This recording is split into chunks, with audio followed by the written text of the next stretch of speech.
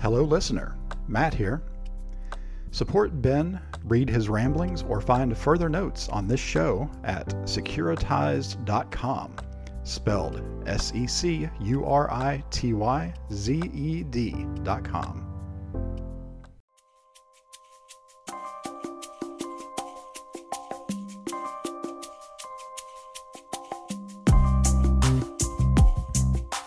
Hello, and welcome to another episode of The Sensuous Sounds of InfoSec, where we discuss all things information, all things security, and all things information security. I'm Ben Maliso. And I'm Matt Snoddy. And I'm Raphael Fiedler. Gentlemen, I don't ask you nearly enough about your own geographic locale. I need to know, how are the insects like in Kentucky, Matt? Are there a lot of them? Oh, yeah. You name it, we've got them. And I don't think that I'm too geographically diverse from where you live in Louisiana, but yeah, we've got mosquitoes, we've got lightning bugs or fireflies, however you want to call it, cicadas. Yeah, lots of bugs. And how about you, Rafti? Are the insects pretty wild in Austria? No, not at all. It's always funny when I drive somewhere. And basically, as soon as I leave Austria, like my windshield apparently is not used to having bugs on them. And in Austria, there's almost never I drive for weeks without hitting anything. Gotcha. The way that Europe is superior to America. In that one respect, at least Austria. Fewer bugs. So let me ask you this, Rafti. When you leave Austria, would you be willing to pay someone to remove all of those insects from your windshield? I go to a car washing machine. Yeah. So almost a bug bounty. Oh, I see where you're going. Yeah. All right. Well, that was a long, torturous way to get to that dad joke, I tell you. We're going to talk about a current event that is sort of tangentially related to bug bounties, and when a bug bounty might not be a bug bounty and instead may be a felony. Gentlemen, I shared with you an article, and Rafti says he's found other articles on the same topic. But for purposes of discussion with the audience, I'm going to put a link to an article about this subject, and we'll just bring you briefly up to speed. The article comes from the Wall Street Journal, and it was sent to us by my good friend and colleague, Mike Allen. Thanks, Mike. Appreciate it. He's been a previous guest on this show. And it's about a gentleman who was a senior security officer at a small company called Uber, who I think does something with cars. And this security gentleman is currently facing federal prosecution for his involvement in dealing with an alleged hack. And let's see, do either of you want to do a quick summation of the thing? The article did, I think, a fairly terrible job on several points, including messing up the timeline. It wasn't really laid out in a very comprehensive way or comprehensible way. Do either of you want to take a stab at it, or do you want me to try to distill it down? I can take a stab at it just from reading the article, and again, it's from the Wall Street Journal, and it's always tough to break down legal cases when they're being written on by journalists, because they don't always, and in fact, hardly ever get all the facts right. And like you said, the timeline was a little bit screwy, but the nuts and bolts of it were that Uber had a CISO or someone in the CISO type role, where they're the chief security officer, were contacted by an outside third-party group or individual saying that we've discovered basically a security vulnerability, and we've exploited that vulnerability and now removed or taken or accessed data from Uber servers, and therefore we're demanding payment for return of this data to you. The CISO took it and consulted legal counsel. Again, I think Uber's a publicly traded company, so I'm sure there were I think they were at that point, which is salient to the conversation. Yeah. So and it wasn't made clear in the article either. Yeah. So obviously there's some layers and some legal stuff and procedures and things. But anyways, the CISO decided to pay the individuals or group for discovering this flaw in their system, but he did it under the auspices of, okay, we have a bug bounty program that we would pay someone to discover vulnerabilities. And so therefore, he sent them, I think, $100,000 is what the article said. The recipients of the money signed some NDAs and disclosure forms, returned the data, case was closed. Excellent, excellent. A couple of things I just want to tweak here. I think after they signed the non-disclosure agreements, they agreed to destroy the data instead of returning it. Okay, yeah. And the data in question was 57 million data elements, and it wasn't described well in the article, but the impression that I got, it was PII belonging to at least 57 million Uber customers. Mm-hmm. I think that's kind of what I took away from it. So we're kind of assuming that this is names, addresses, possibly some payment information. Could be their cell phone number. Sure. Yeah, exactly. So some significant PII. Mm-hmm. Yeah. Excellent. Excellent. All right. So pulling this apart. And I think the next big thing is the reason for the article is because of that action, because of his choice to do that, is being prosecuted by the FTC, the Federal Trade Commission, who is calling this obstruction of justice. And it's not necessarily simply because of his choice and what he did in this matter. It's also because this breach occurred in 2016. Prior to 2016, Uber had suffered another breach that was not discussed in detail in the article at all. Mm-hmm. And the FTC, which has taken itself to be sort of the federal watchdog of corporate entities that suffer breaches, was investigating the prior breach when the 2016 breach happened. And because they were conducting that ongoing investigation when the 2016 breach occurred, and the CISO did not inform the FTC that they were handling it in this manner, now it looks like obstruction of justice because he's covering up this second breach. That's kind of what I took from it. Right.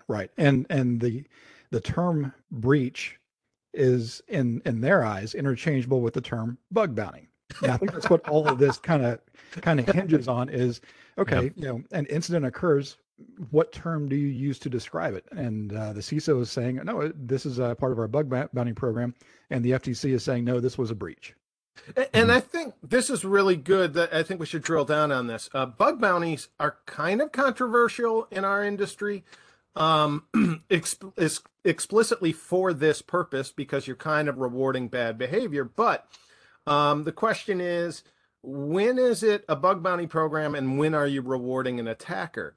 I think I don't have a certified ethical hacker credential. Do either one of you have that? No, I don't know. Okay. I am familiar with it, though, and I am familiar with the process of ethical hacking.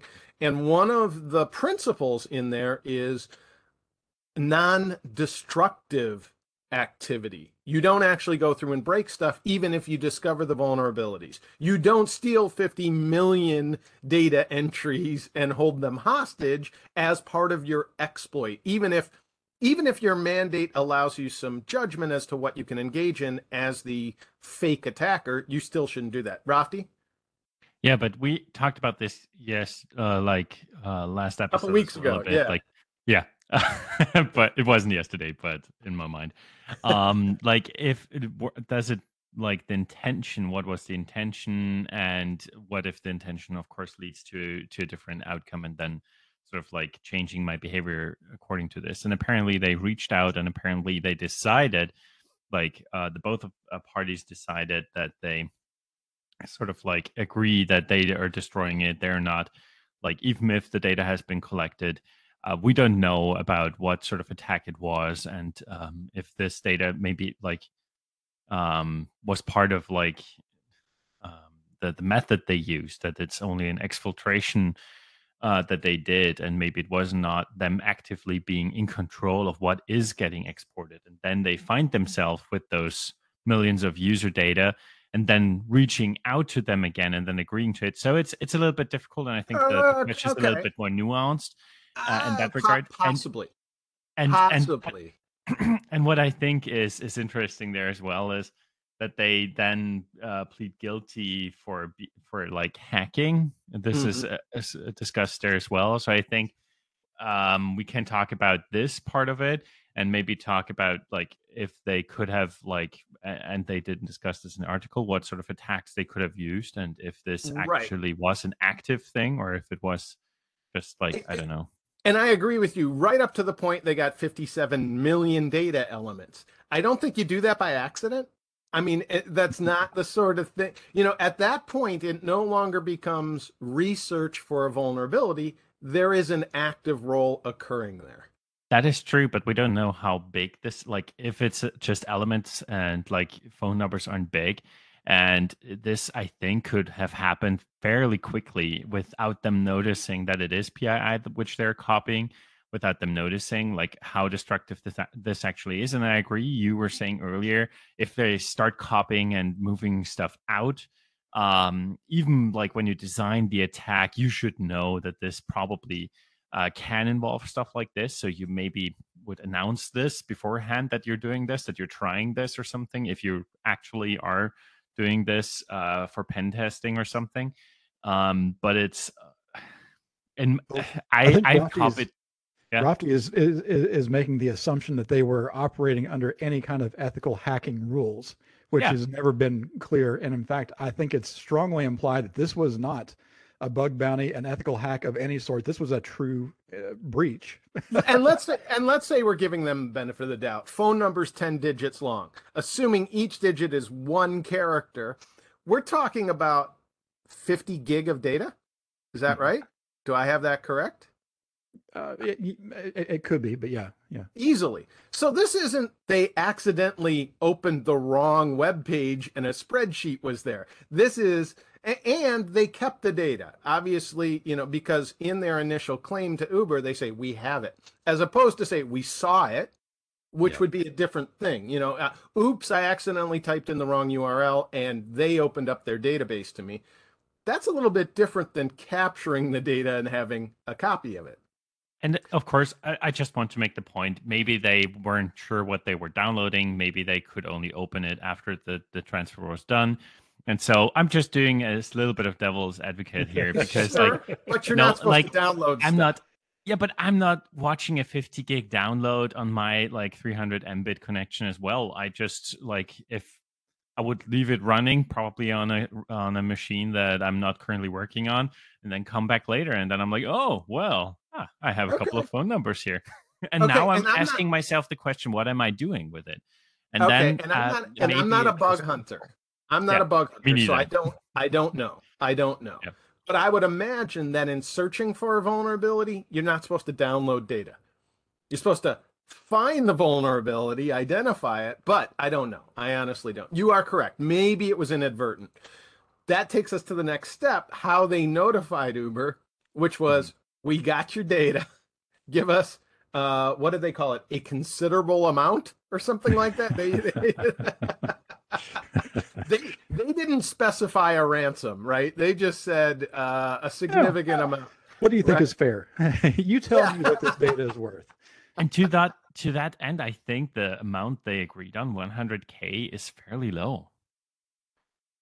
Like to a company like Uber, for that amount of data, it seems fairly low. Yes, you are. And correct. This is maybe the reason why I'm like, and that they agreed to do this whole thing with the bug bounty thing. I think if they would have truly been malicious, I don't know if like this is partly the reason why I buy into this and why I'm like, well, maybe being very sympathetic to being the devil's advocate and being like, maybe they did not actually want to do harm.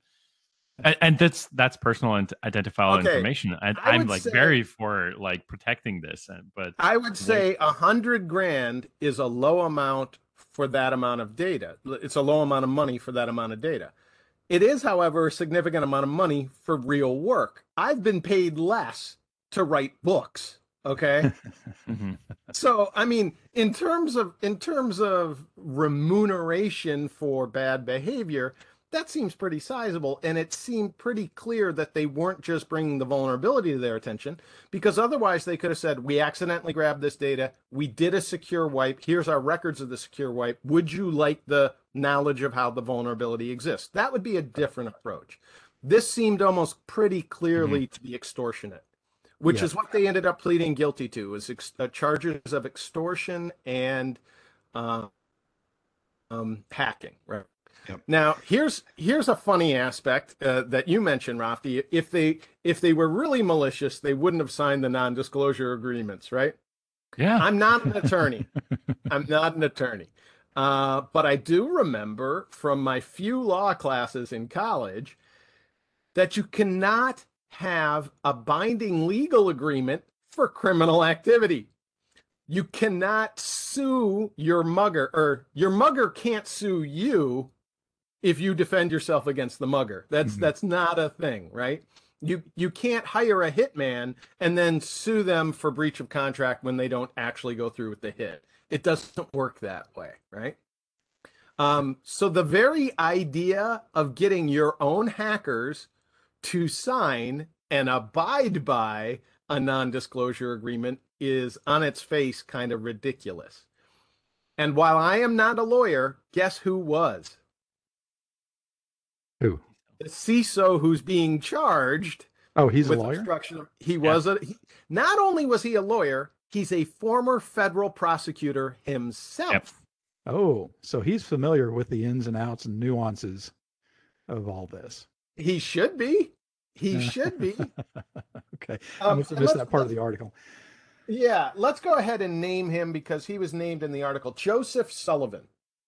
And he seems to be a pretty interesting character.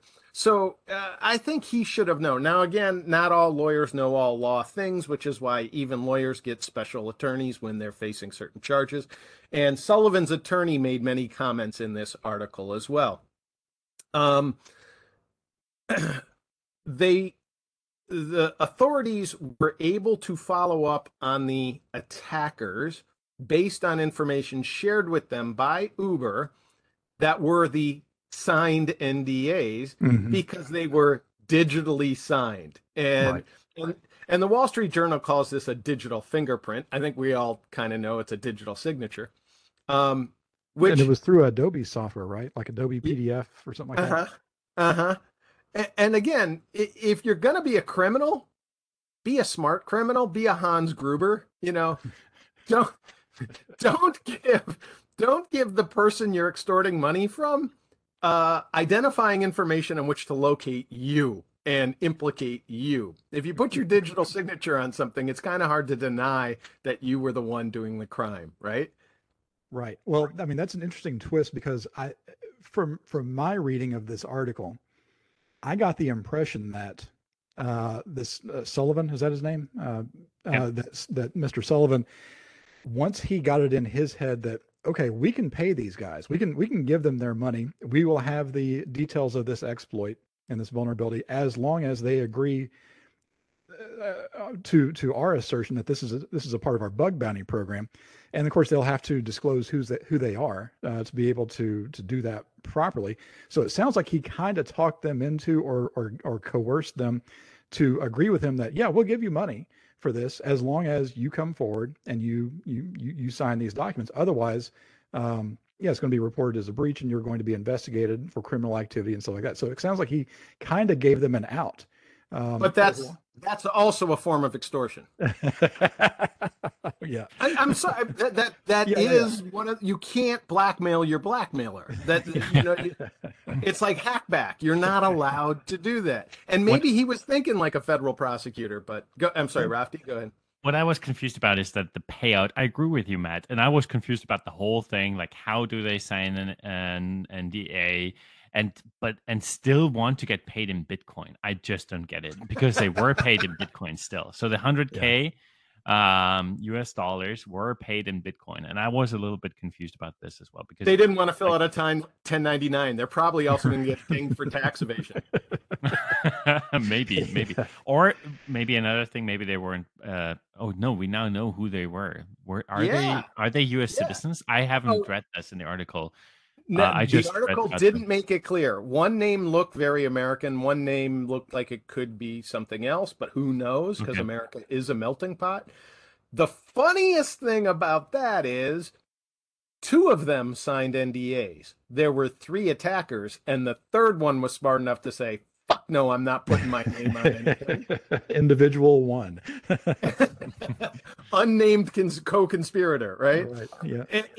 And that person not only didn't sign the NDA, but the other two felons who pled guilty to the extortion and hacking charges gave, as part of their plea agreement, they had to tell everything they knew to the prosecutors, and they one of them told the prosecutors, "Well, that third guy, yeah, I don't know if he deleted his copy of the 57 million entries." Right. Right. You know, We um, assume that he did, but we have no confirmation that he did. Well, yeah. And of course, Matt, you as being like a professional in the data forensic sector as well, know like what is does deleted mean, and like Right, right. How, yeah, how how did many they times did scrub they it? override it? Right. Yeah. Yeah. Did they encrypt it and delete the key or what? Yeah. I'm sure that this CISO had all this completely under control. By the way, this, Oh yeah. Oh, this guy, at what point did he start trusting the extortionists? You know, I right. mean, you know. So, all right. So here's a couple other aspects of this that have me kind of wander around the axle. There are some jurisdictions. The U.S. is not one as of yet, which is why this case is bringing so much notoriety in our industry. There are some jurisdictions where becoming a CISO, taking that position, does make you legally liable for actions that your organization takes on that could lead to negligence, that could lead to a breach, that could lead to an inadvertent disclosure of sensitive information. I've got a Right. colleague in Norway who was really unsure about taking a CISO position because he said, even though Norwegian prisons are nice, I do not want to go to one. And and this can happen through something that ostensibly is no fault of your own. You know, that's a huge hammer to have to wear to go to your job and do your job, right? Right. Um, so this case, while it's not exactly about that, might be setting a precedent for the U.S. going down this road. How do you both feel about such laws and having that kind of liability? Oh, it's a double-edged sword because you want for a person in that position to have that responsibility, but at the same time, what kind of a sensible person wants that responsibility? You know, who wants to put their yeah, like you said, who wants to go to jail for something that happened to your company that you ostensibly should have controlled or had something in place for? But you can't be everywhere at all times. If you have an employee that walks out with a USB drive full of all your company's secrets, and are you supposed to go to jail for it? I mean, as the person who's not in that position, yeah, it's easy for me to point the finger and say, yes, send him to jail. He should have. But if I'm the guy taking on that job, I'm going to be like, hell no, I don't want to do that. yeah, Rafti? of course, also because this position comes like it's only bad when it's bad, and how do you measure like do you get like pay rate like additional money for each year where nothing happens, and then like how is it compensated if it's only like you're like, and they said this as well, if you're only the scapegoat, and I understand like you said this earlier as well, like they need somebody who feels responsible for all of this. But like, if you are only getting like the scapegoating part and don't get any benefits and rewards if it's going good and you're doing a good job, that's like a horrible position. Yeah, yeah, Yeah, it's designed to be someone to be thrown under the bus right, when something right. bad goes on. And I don't know if there's an amount of money that I would accept that would lend me to take such a position. And it's I'm gonna underline and emphasize what Matt said. The only people you're going to get who are willing to take that job are callously disregarding their own risk, and therefore probably not a good candidate for that position. Right. Yeah, I can't imagine in good faith wanting to take that kind of a job on, especially when you look at people also in the C-suite. You know, you have the CEO, the CFO. They don't hold any legal liability for for criminal charges. I mean, they do. CFO does now. Oh, Now the the CFO does. CFO does. Okay, Yeah, so because of Enron. okay. So if the Graduate of CFO. the Air Force Academy, as a matter of fact. Oh, really?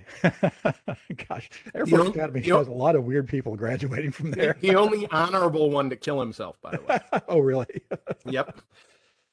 But like the CEO, I mean, you don't go to jail if you're the CEO of a big company, and your company does criminal activity or something illegal or something like that. You get a slap on the wrist. Maybe you get fired from your job, and there's usually compensation written, like Rafti said, into those contracts so that even if you do get fired for a cause, you still have the golden parachute to make sure that you can go somewhere else or retire or whatever. It doesn't sound like there's any type of those protections in place for a CISO. And the parachute is one thing, but also, of course, the CEO gets bonuses if the company does well, and the CFO sometimes as well.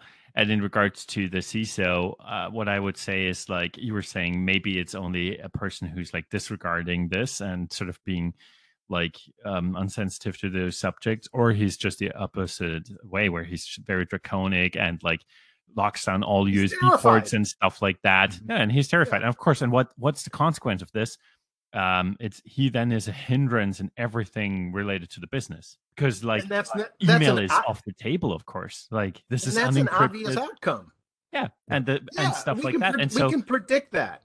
yeah, and this is not good. It's always like assessing the risk for the situation, and trusting people that they have like common sense, or that they listen to sort of like the briefings and read the emails. And I think a couple of like a long time ago, one of the episodes where I think you talked about server updates and stuff, and like that there always are those people who haven't read the emails. There always are. And I mean, if it's like something where you're doing something and turning something off, and then they're like, oh, where is it going? That's one thing. But like, how often do you get emails in the US about like from your bank where they're like, oh, malicious emails are going out and Mhm. stuff? Do you read this? Do you actually like, or do you just delete it? Is this like the cookie thing where you're just like, yeah, accept all and whatever?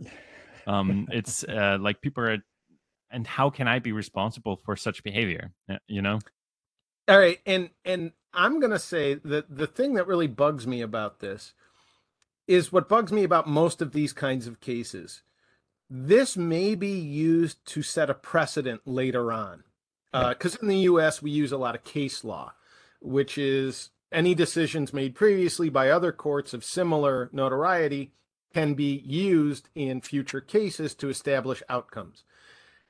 And like most precedent-setting cases, everybody here seems like a scumbag. I don't like the hackers. I don't like the CISO. I don't like the FTC. I think all of them were kind of operating in bad faith. Definitely don't like Uber either. Lyft all the way. And I'll be the first to admit, I have been a longtime user of Uber and Uber Eats. Mhm. I really like the functionality, but this kind of shifty shadiness is really disenchanting. Um, Again, let's give everyone the benefit of the doubt. Let's give the hackers the benefit of the doubt that they were just trying to do the right thing. Let's give the CISO the benefit of the doubt that he was trying to handle the best way for the company. Even with all that in mind, at the end of the day, it sounds like no one was really an advocate for me, the Uber customer, whose PII got Mhm. lost somewhere along the way. I mean, I could argue for the CISO as well, if he's like in good faith, as you said, like talk to them and said, well, here, let's handle this as a bug bounty, and of course, I think with the intent to not having to disclose it to all and scare everybody, especially if actually they are going to delete it. And you were right. Like at one point, do you start trusting like the hackers?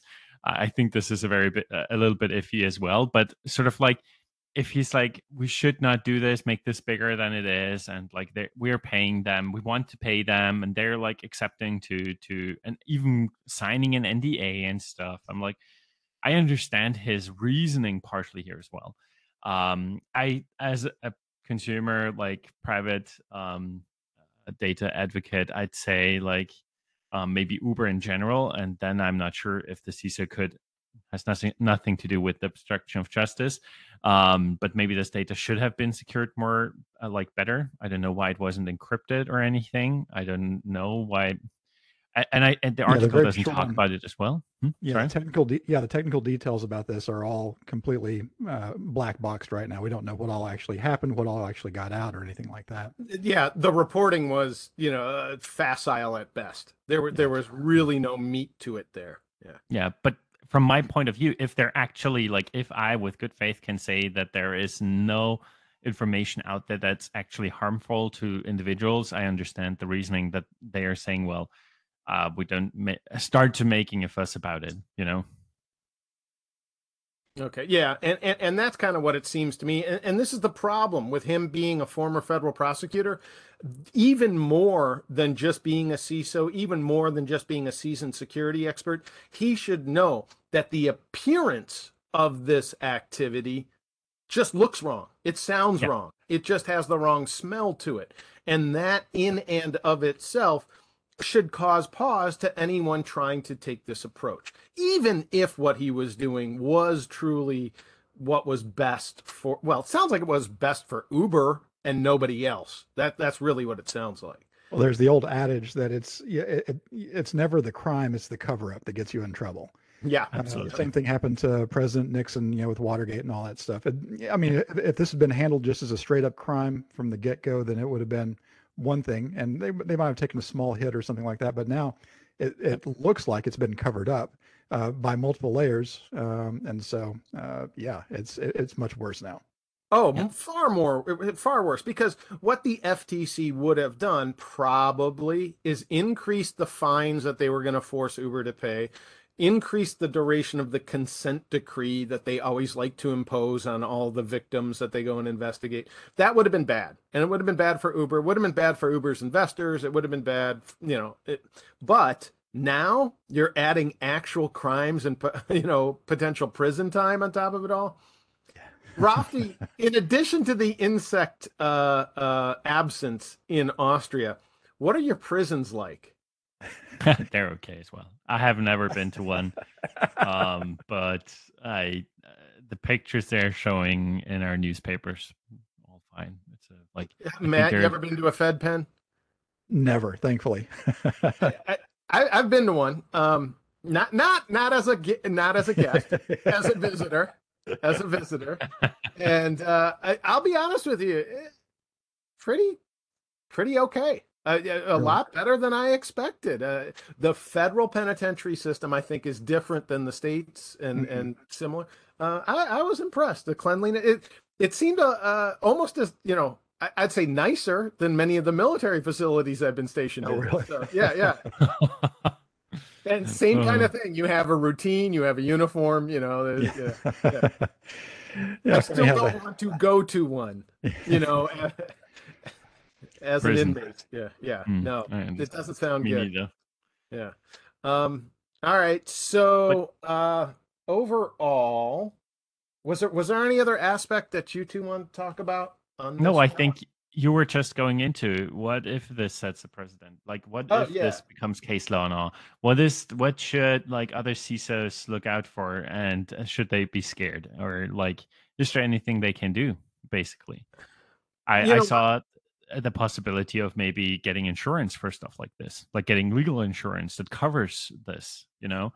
And I read in the article I was reading that some were actually advocating for this now, like to get their companies to pay for like insurance for their CISOs so that this can be like handled in court if this turns out bad. I don't know how this is in the US, but in Austria, if I get in legal insurance, there are always like delays until you can actually get them to pay your legal fees and stuff. And so, is this something you would recommend? Like Matt, We Ben? we we talked to an underwriter earlier on this show, a few dozen episodes back, and she made clear that part of their offering was that they will defend you. The insurer will defend you in court, which I found pretty fascinating. And we didn't get down into the nuts and bolts of this thing, but it seemed to me to sound like they're going to defend you right up until that point where you're found negligent or malicious, and where the government is charging you with criminal action. And that's the distinction here that I find hard. I find this one tricky, because when it's the federal government coming after you and charging you with a crime, most of the other contracts fall away. Most of them have stipulations that say, oops, now you're no longer covered because you are now a criminal. You don't want the murder suspect to have the insurance covering their costs. Right? Right. It's troublesome. It's troublesome. And I can understand why the insurers want no part of that. Usually that's for civil suits, I think. Right. I don't know. So in other words, yeah, as long as you're being civilly sued with regards to your role with the company, and the company is on board with you, and they stand behind the decisions that you made, and you're acting in good faith and in the interest of the company, then yeah, you'll be defended. But yeah, once you take on some personal responsibility and some individual decision making was happening that wasn't necessarily in the interest of the company, then that's when you're kind of left out to dry. And that was what this article kind of implied as well, was that being the company that it is, Uber had checks and balances in place for handling this type of a breach or this type of an incident. And he acted kind of on his own and made his own decisions with regards to the response to this without properly going through all the security teams and the C-suite and stuff like that. Well, I think his attorney made the claim that there were 30 people involved in the decision. Yeah, so his attorney's making that claim. Yeah, But then Uber is coming back and saying, no, we didn't have any idea that he was doing this. Yeah.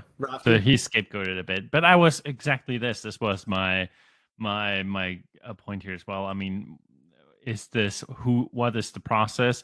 And do you see, like, and of course, this depends on the size of the company. Of course, Uber is very big. They have their own legal department. And so you as the CISO, like assessing it maybe with the team as well, and then I think the process for such a big company would be to hand it over to legal and them like deciding from a legal perspective, because yes, you might have an idea of like what the legal ramifications might be, but of course with a company like Uber, we have Uber in Austria as well, I have Uber Eats as well and stuff, like it's international. And I was not even going to start with this. Is this European like citizen data we're talking about here as well?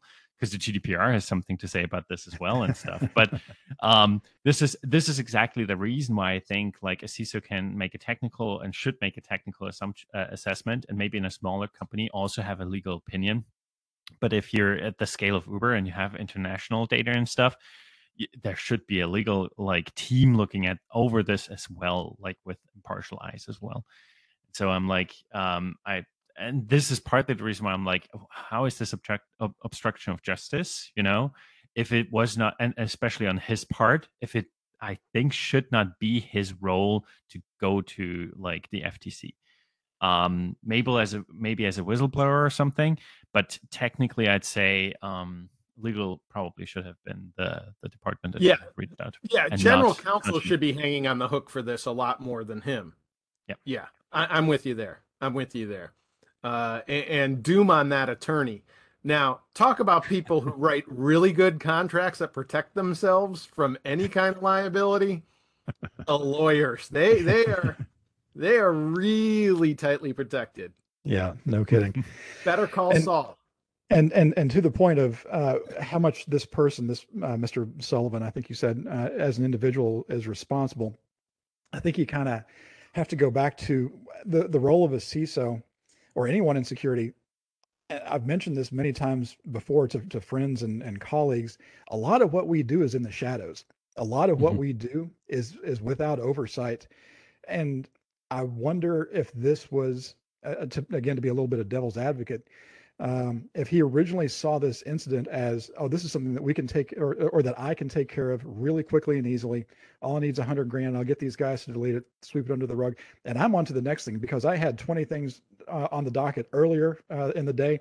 This landed on my desk at noon. I got other things to do at 2:00 in the afternoon. So let me just take care of this because I'm dealing with other security implications. Being as big of a company, I'm sure that they have stuff happening and notifications constantly.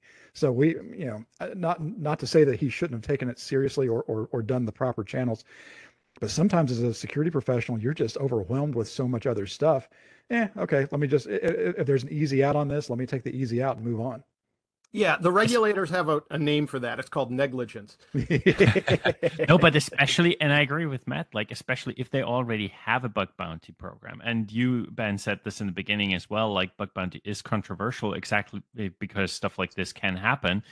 And we're paying sort of like the bad guys. And it's like, and from a company perspective, going with this route, saying, well, we leave intentionally, we move fast, we move maybe a little bit dirty, and then we are going to pay the people who figure out that we have vulnerabilities, like external people, instead of like doing audits, paying people up front to check for vulnerabilities and stuff, maybe that's then not negligence on part of the CISO. Maybe that's negligence on part of like a company, like decision on how they want to move forward and how they want to do it.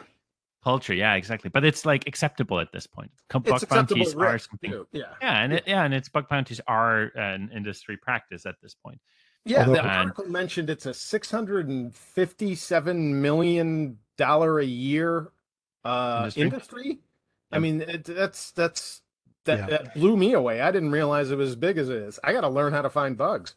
And to that point though, I've never participated in a bug bounty, but I do keep up with some of them. Microsoft, Apple. I mean, Amazon. Every company in the world that writes code, probably Rafty's company, maybe has a bug bounty program as well. Bug bounty programs aren't unusual, but $100,000 payout for finding a bug, that is unusual. I've seen bug bounties, and typically they're in the hundreds to maybe thousands of dollars. I don't think I've ever seen a six-figure bug bounty paid out. There were big ones earlier in the bug bounty mythos, Okay. And every year at like Pwn to Own, those major vendors have some big ticket items. Tesla gave a car away if you could break its keyless entry. So there are some sizable ones out there, but you're right, 100K does stand out of the crowd. Yeah. And like in Europe, there are a couple of reports that Teslas are being stolen like fairly frequently around here. Oh, just so you know. So if you drive a Tesla, this should not reassure you. Watch after your car. Get a physical key for your car. Well, I don't understand stealing something that's basically a mobile LoJack, though. I mean, it can be traced anywhere. Yeah. Yeah, it's beaconing all of the time. No, I mean, it's like saying, "Here I am, here I am, here I am." I don't know what they're doing with the cars. I don't know. that kind of blows me away. Park in a Faraday cage. Yeah. Someone once stole a GPS unit from me, and I was like, why? Do you want to just paint yourself with the black and white stripes of the jailhouse? I mean, what is it you're trying to accomplish here? Yeah. Okay. Now, let's take this a little step further. Let's say we don't have a law that says the CISO should go to jail when something screws up. Let's say we do it based on reputation. Let's say we do it based on you're held as personally responsible as a professional. Sullivan was fired by Uber in 2017, the year following this. The article does not make it clear whether it was because of this or because of something else, or who knows, for whatever reason. At that point, he had two major security breaches on his hands, so I think that they would have cause to fire him at that point. But But yeah, we don't know. We don't know.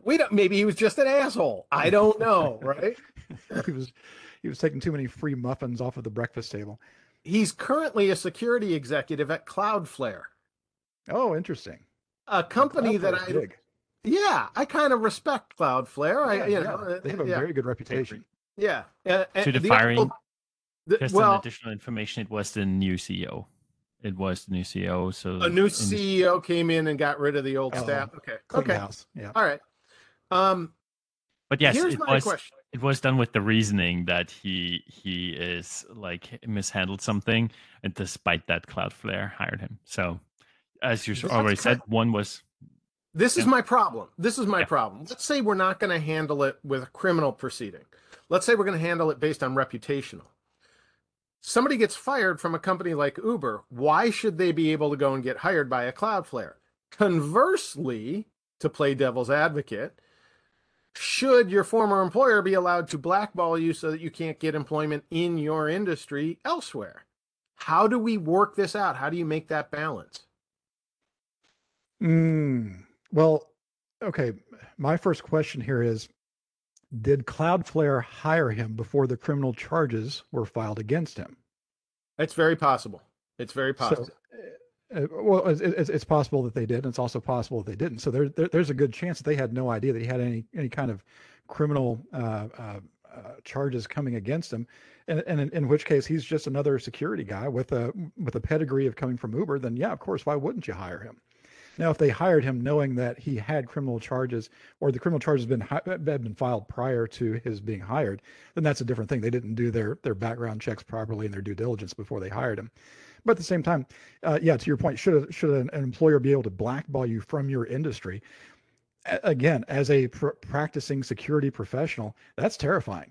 I don't want to have one mistake be a black mark on my career for the rest of my life. I mean, yeah, I can go out and start my food truck and get completely out of the industry, but that's how I make my money. That's even a police officer, or I mean any other industry, you can go to another jurisdiction, you can go to another city, you can go, someplace else and continue doing whatever it was that you had done previously. I don't know why security CISO type jobs would be any different. Oh, I well see. Okay, all right. Let me back on that one. There was a cop who was fired from one of his jurisdictions for negligence that resulted in the death of a citizen. He went and found some small town several time zones away that hired him to be on their police force.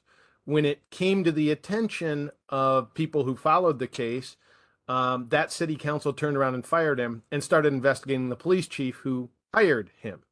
Mhm. Is that good or bad? And should that person not be a police officer anymore? How many mistakes do you get that end up in the loss of life of an individual? And honestly, I've never been hired as a CISO. I imagine that Uber pays pretty good when you're at the C-suite. Yeah, And I would imagine. Yeah, and the reason they're paying you is because they believe you're that good. right. If you fuck up, if you can't make it work, should that be your one strike? It's different than you and me running our small businesses and what have you. Should you not be at that elevated position again, Rafty? Mhm. And I sort of like when it comes to stuff that's that obvious, like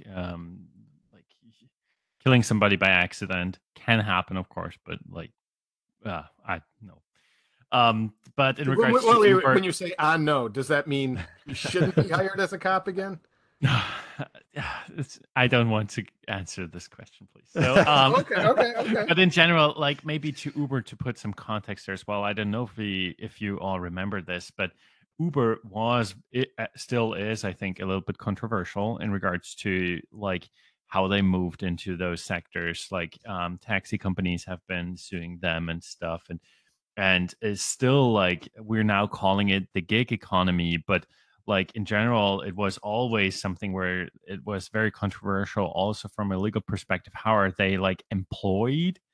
In this article they even call them employees, but technically they aren't and stuff. And Contractors. so they're Well, yeah, contractors. the drivers are. Yeah, the drivers are Or Exactly. considered drivers are, contractors. are independent contractors, Yeah, but but Uber does have employees in its that is true. headquarters. That is true. Yeah. But in regards to all of this, like that, we have to do all of this clarification means that they are willing to go like on a legal perspective on a very thin line, like as a company culture, and this, of course, like how they like contract with the drivers and stuff, so has nothing to do with the CISO. So I'd say like for Uber in particular, it's a very like bad case of looking at this, and I think like to Mr. Sullivan's like person, maybe he just like wanted to do better but he didn't got the time, or was told to do it fast and dirty because like whatever legal stuff we will deal with that later. Maybe his personal opinion, and of course the articles, all of them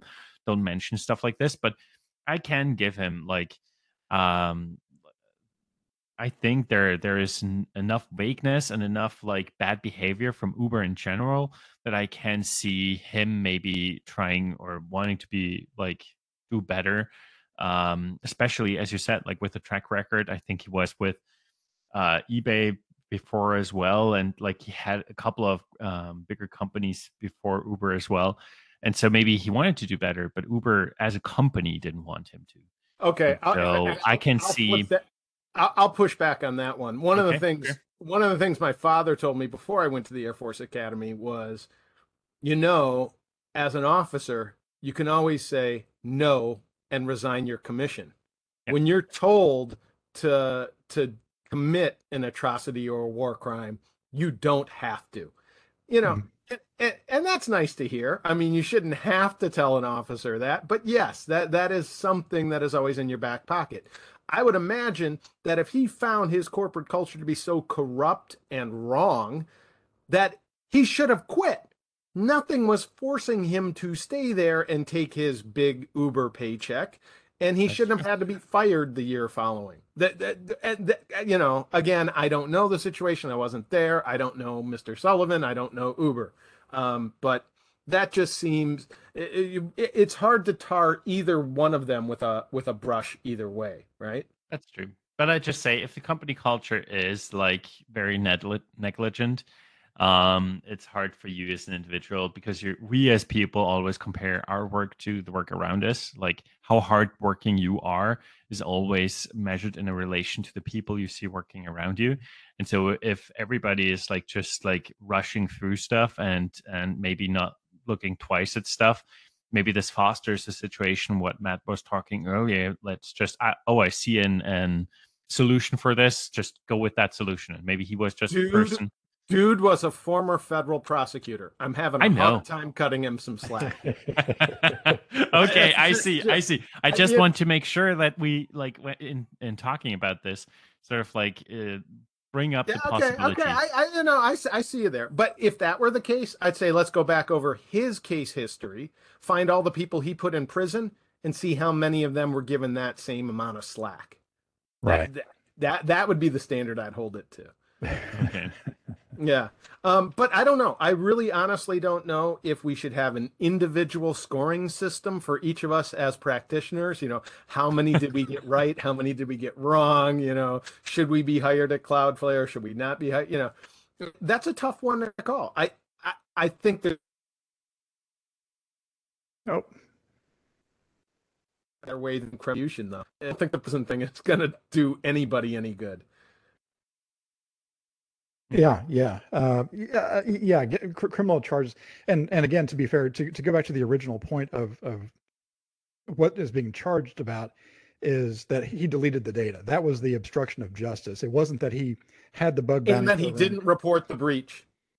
Okay, that he didn't report it, and Yeah. so that then the FTC. But had he kept that data, or the had the data not been destroyed, then that would have gotten rid of the obstruction of justice, as I understand it, right? But he did obstruct. I don't think that's the case. I think Okay, the fact that he didn't make it apparent to the okay, FTC okay, that he took the steps to put it in the bug bounty program as opposed to calling it a reportable breach. I right, think that was the thing.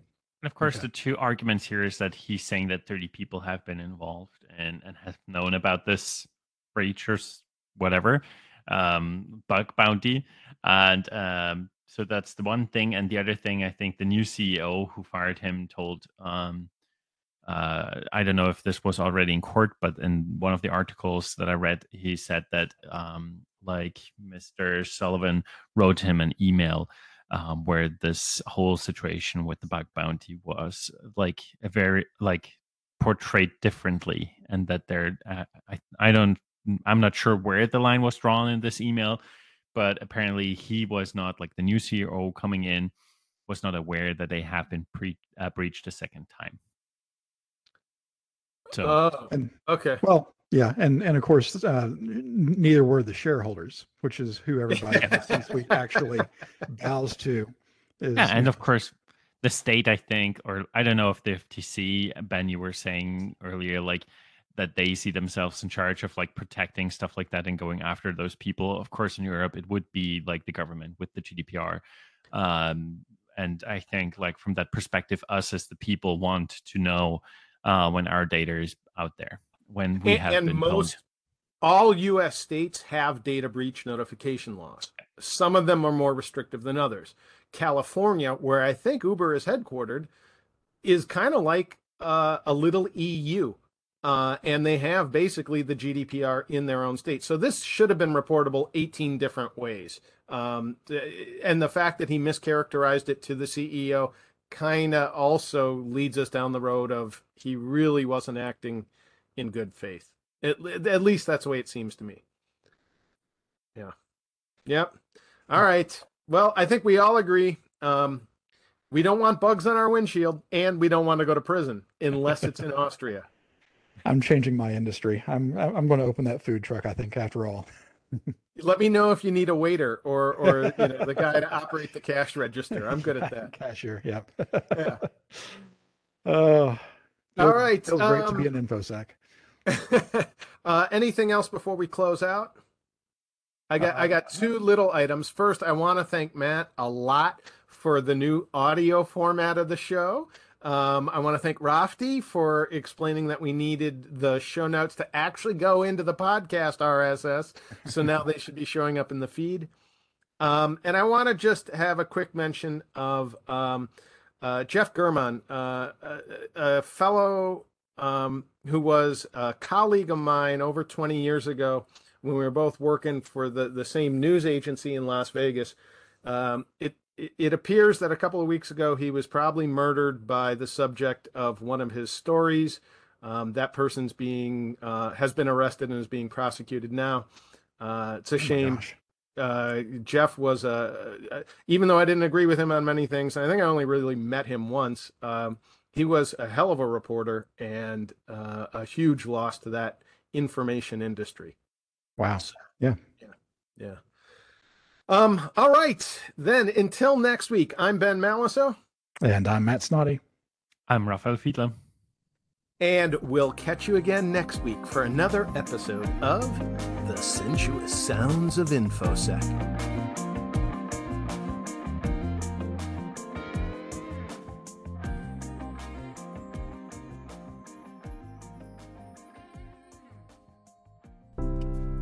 Hello, listener. Matt here. If you like listening to Ben, Robin, Rafti, Joey, or myself, please consider supporting us at buymeacoffee.com/securitized. Interested in training for CISSP, CCSP, CISM, SSCP, CCSK, or other InfoSec certifications? Go to Ben's website for all his training programs at wannabeacissp.com, spelled WANNABEACISSP.com. Engage with us on Discord. Do a search for Wannabea CISSP. Feedback or questions on what we discuss? Send a good old-fashioned email to Ben at ben@benmaliso.com. You may hear your feedback on a future show. We are all working professionals in the InfoSec industry, so feel free to link up with us on LinkedIn. Support Rafti's company and test drive their free firewall software called Portmaster, downloadable at their website, safing.io, spelled SAFING.io.